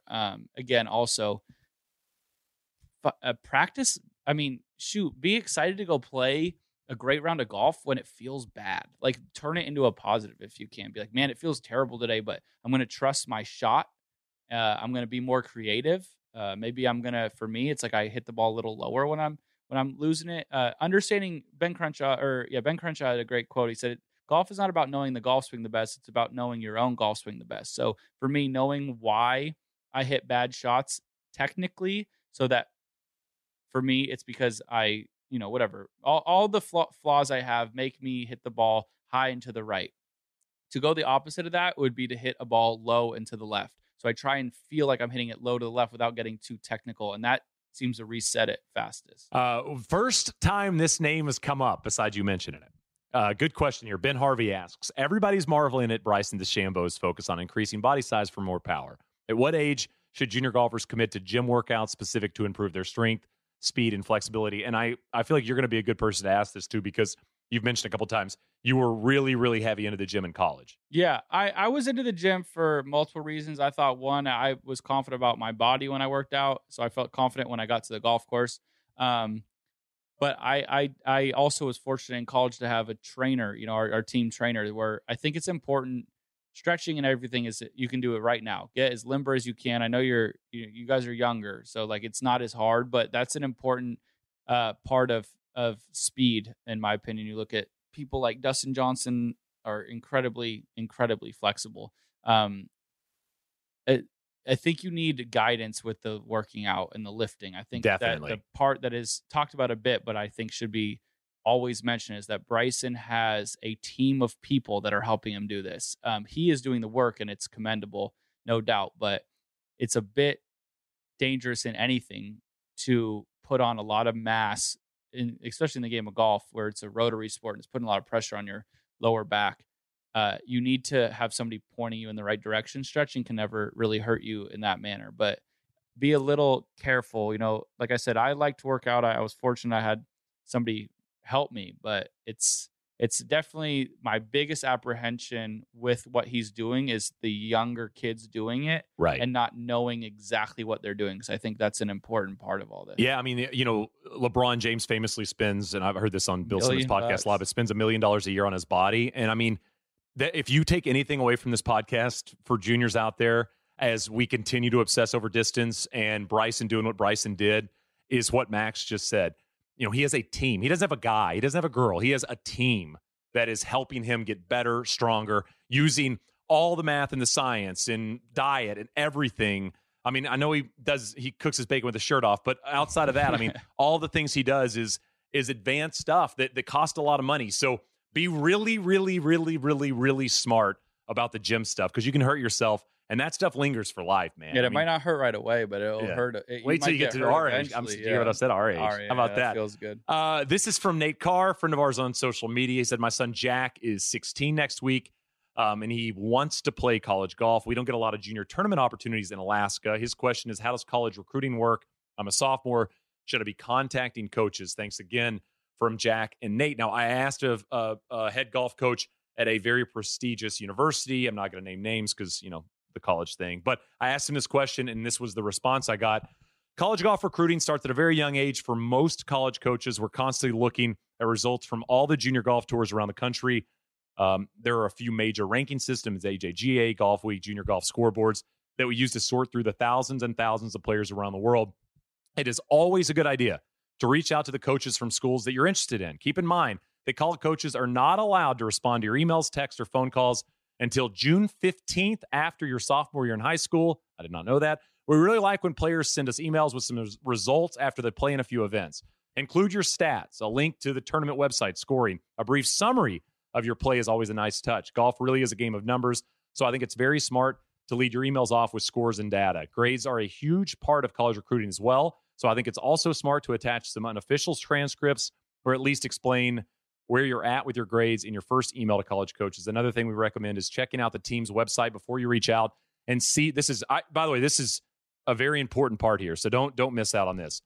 To check the team's website before you reach out and see what the scoring averages are in the current teams. Be realistic with where your game is, where you think it's going, and what team you think you'd fit on. There are a ton of college golf teams not in the Division I, and sometimes those are better options for players based on their skill level or experience level. It's important to understand that schools do not have unlimited scholarships, and coaches have to be smart with how they distribute the available money. It's okay to be upfront about what you're looking for in terms of scholarships. And if you're fortunate enough to not need a bunch of scholarship money, I would say that early on in the process, good recruiter walk-ons are hard to come by, thus making them very valuable. So thought that's great advice. Anything you want to add on that? Yeah, to going on the website point, this is what my mom and I did, but go to the schools that maybe you want to go to or you've been looking at, see the ones that have a bunch of seniors because those seniors have to leave. Target those schools. I know nowadays, especially with Instagram, I mean, send them a link to your Instagram if you have swing videos on there. If you or just send them swing videos, putting stroke, chipping stroke. Just let them see you. If they're not going to be able to see you, make them see you. What's the worst that can happen? Link. Even keep them updated. Hey, I just played goofy junior golf thing around here. I shot 68, 70. Here's the link. Or if there's no link, just explain what it was. Say, hey, I hit 14 greens this day. I mean, make yourself known. I was lucky. I lived in Southern California. It's a hotbed for junior golf.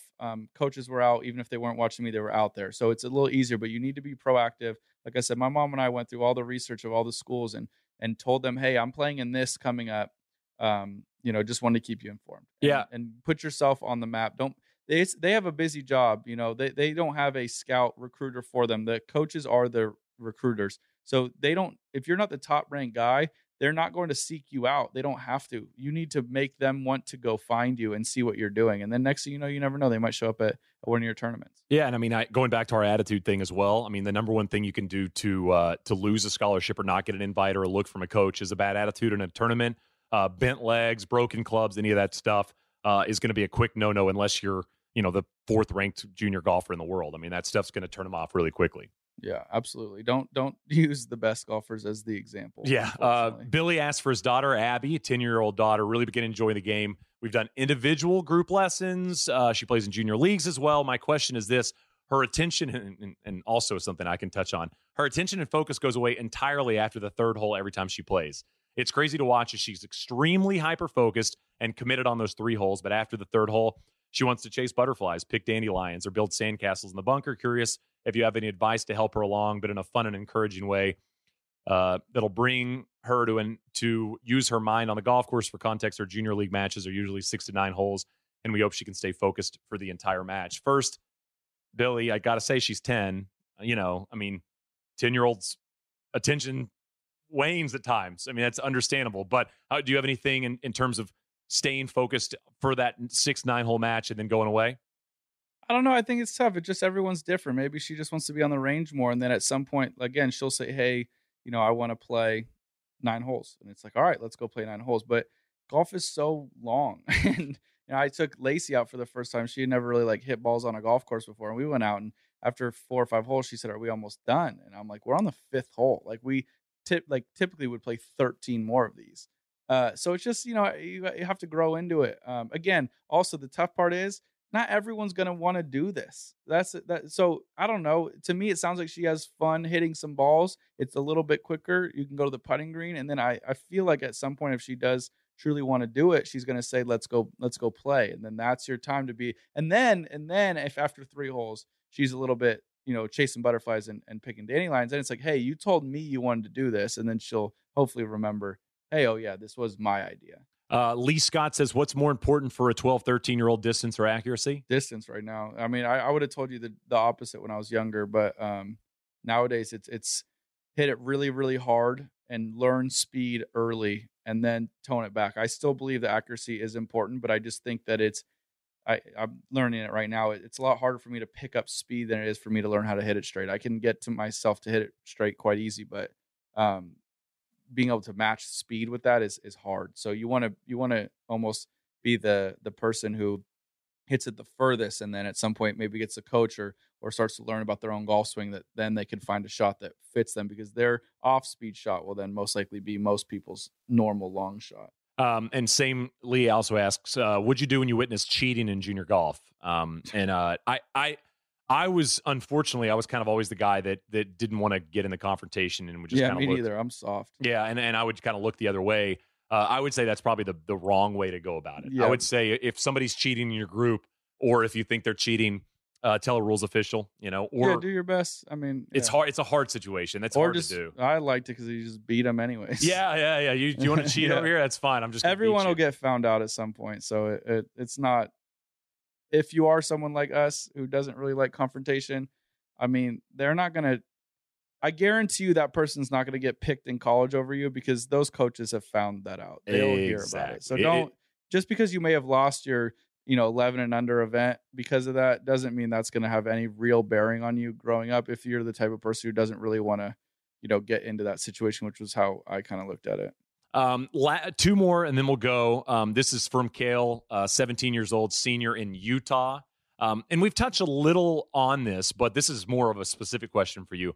What specific drills are you doing when you practice to get the most out of your practice? Do you have specific drills you personally do? Yeah, I mean, alignment, throw a stick down always, as right? much as you can. I mean, I'll do sessions where I don't, because I want to practice going through my routine, but that's the other part of the drill. I guess I've done it so long it doesn't feel like a drill, but after that stick is gone, I'm going through my pre-shot routine as much as I can on every shot to try and make it feel like I'm in a tournament. So I practice lining up, and that's after I've taken the stick away. So it's not just that I'm hitting a ball with an alignment stick. I'm actually then going to go through the process of practicing aiming better. And then, drills, I guess everyone looks at what drills are differently.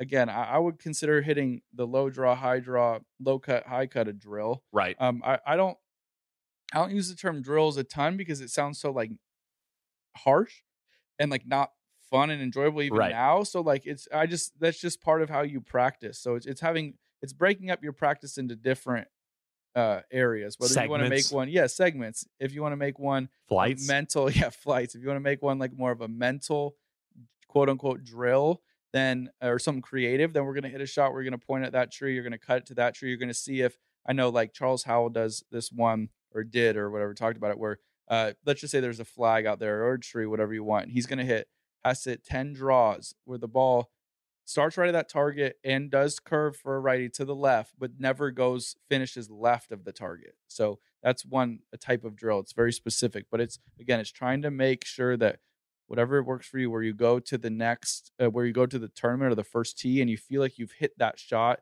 at some point on the range. Right. It's like the Zinger it's barn. Just like the barn. You see it in your face. It's actually 2 more. This is just great. It's not even a question. Kevin Jones. It's kind of my type of dad.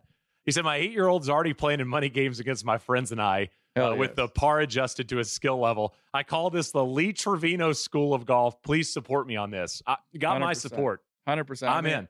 That's 8 years old. That. My first time seeing Joe, he was running across the driving range with just ones falling out of his pocket. But that's what, you grow up quick. You got to put yourself in that uncomfortable position. And I mean, the best is, when you're growing up and let's just say you're playing a board game with your parents and you lose, but then you kind of win because your parents don't want you to lose. It's like, the best is when, your dad will look at you and be like, yeah, you got to pay that guy $5. Yeah, it's like, exactly. no, but no, it's like, no, you lost, man. Sam 11's from Canada says, what's your favorite tournament to play in and why? And what is it like playing in the Masters? Obviously the Canadian Open. My favorite tournament is Riviera, the Genesis now. I grew up there, so it's just like it's just where I you watched golf there. Was introduced to golf. The golf I was course. Probably the first course I ever went to. I mean, it's just, for me, the Mecca. The Masters was awesome. It was very similar to that in that I had built it up so much in my head that when you get there, it's just, it really lives up to the hype. You just always want to be at Augusta National and play in the Masters. So when you go, it's like you feel like a little kid again. It's how I feel every time I play Riviera in a tournament. I feel like a kid again. I feel like I'm having like this outer body experience where I've been outside the ropes on every hole, but then somehow I am the one that I'm watching. It's a weird, fun feeling. It's why I love the thought of junior golfers getting into the game, because again, not everyone's going to get to do what I've been fortunate enough to do, but when you get the few that do, or at least the ones who enjoy the process of it, you have these little moments where I think another undervalued part of like being a student athlete or an athlete at some point, professional athlete at some point, that is undervalued is this, it takes a lot of focus from a young age. There's hopefully going to be one or more of these, young people who have sent these questions in that turn out to be the next Justin Thomas. And that's awesome because it starts now. Like wherever it is, your tomorrow could be your first day towards all this. And for me, that's what I kind of notice and pinch myself with at times and realize, man, like, I don't think I got lucky to be a professional golfer. I think there's been some lucky parts, but I feel like I've taken this very seriously since I was a kid, while also doing a good job of balancing it with friends and fun and making sure that, I'm 30 now and I still love playing golf. I obsess over all of it, and it's a fun balance. So that's the cool parts about being able to do what I do, and it's a driving force for any of you kids listening out there to whatever your goal is. Hopefully, if it is golf, then I can relate to you. But if it's something else, it's just when you meet that goal or you get near it, it is a very exciting feeling because we're always a little bit of a kid, deep in our brain. We can remember those thoughts of, man, like, I was on 17 behind Tiger Woods at Riviera and I watched him with this drive. And this year I was the one hitting the drive where it was an important tee shot. And it's like, right. Man, what a weird world, It's got to be. Living in your world would be very strange, considering, like you said, the times when you were obsessed with golf as a fan, and now getting a chance to play it and have fans is pretty wild. I would add to this. Just I know this wasn't a question, but you do it. Shane does it. I do it. I would say anybody, your parents do it. Anybody who has succeeded at anything does it. But for kids listening, there is a sick joy you'll get out of working hard and then slowly seeing results. It doesn't have to be that afternoon. It doesn't have to be the next day. But I promise you that when you hear people say stick to the process, it means a lot. It's what, when I have a kid, I'm going to tell him or her. I'm sure you're going to tell Henry, but that's, if you could take, again, like Shane said, but if you could take anything from me on this podcast, it's to enjoy practicing and it's enjoy working.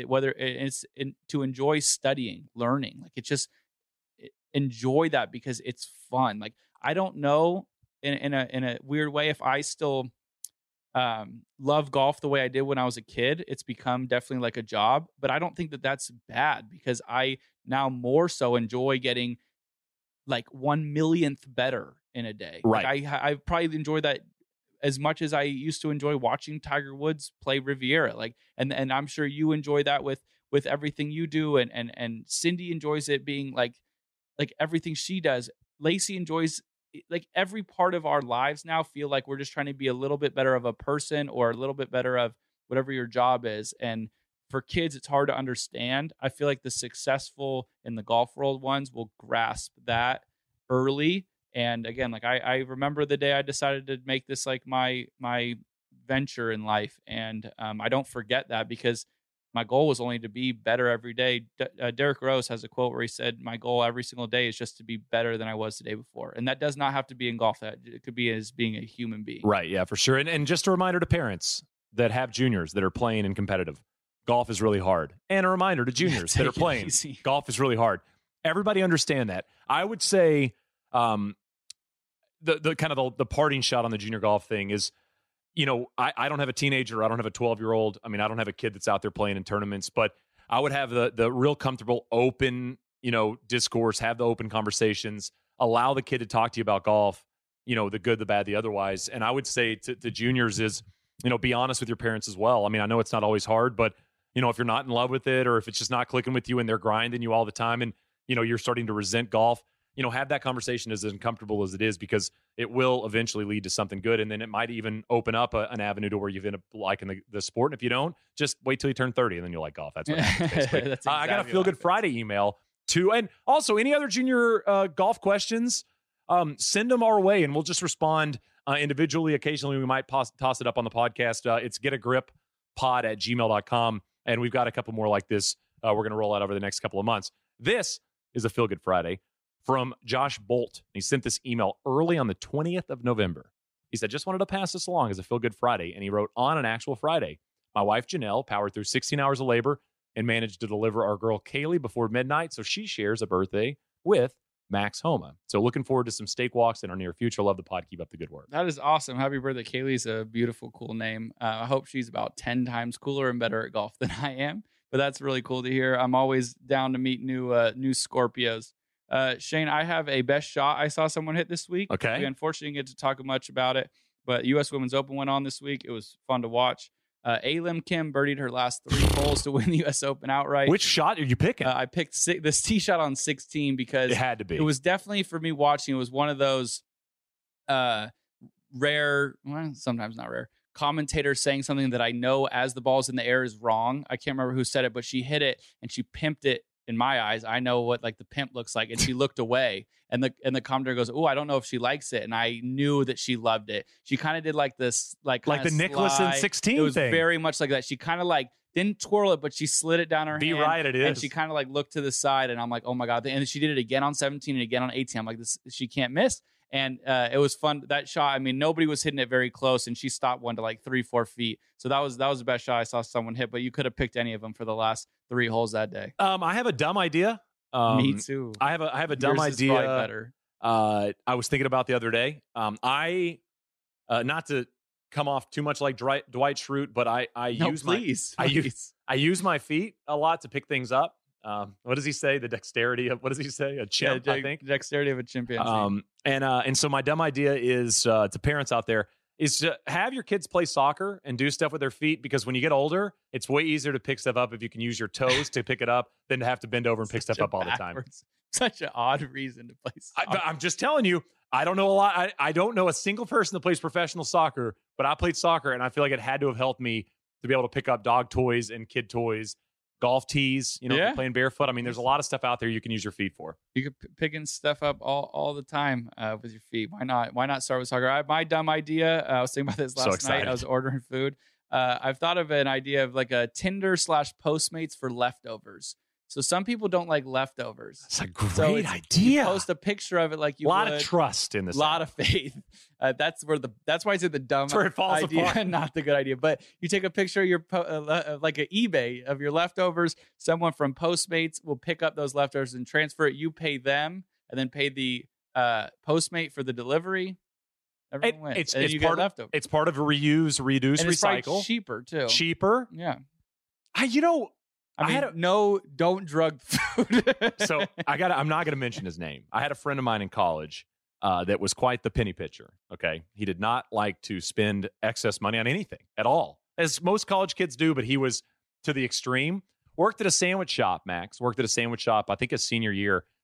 He would eat the back end sandwiches that people left on their trays. Disgusting. That's how he would save money. I'm into saving money, but I kept saying, you work at the sandwich shop. It's probably not very expensive. That's where they hold the sandwich. His argument was that they didn't bite that. He wouldn't eat the part you bite. I imagine some of their saliva, not to be too gross, made it to the back end of it as they opened their mouth and inserted the sandwich. I never understood it. That's again, I think I'd rather not eat. I'm not. So this guy's not going to be like CFO of your business, you don't think? No, man. He no. Unless he somehow keeps that to himself, but it feels like that's just like a lifestyle choice at this point. What are the chances that you do the heat up pocket on tour at any point in your golf bag? Any chance? We need a cooler name.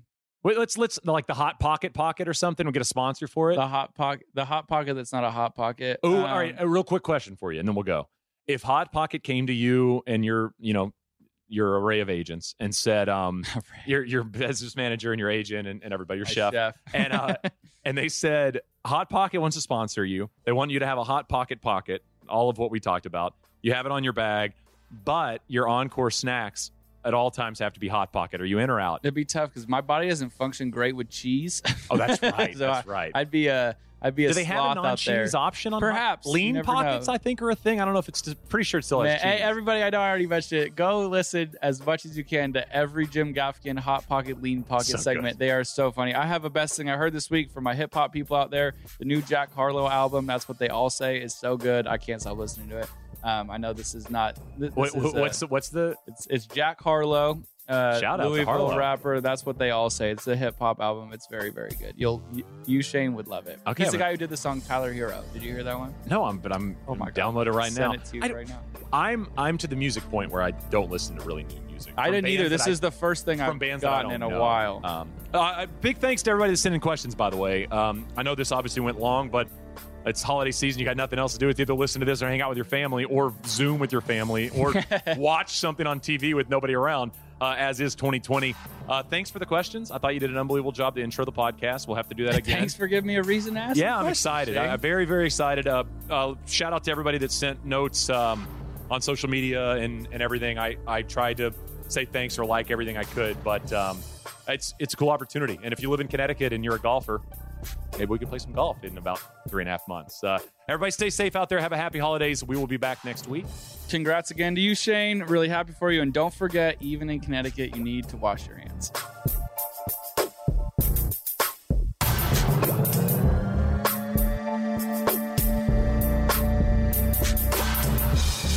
Get a Grip with Max Homa and Shane Bacon is a production of iHeartRadio. For more podcasts from iHeartRadio, visit the iHeartRadio app, Apple Podcasts, or wherever you listen to your favorite shows.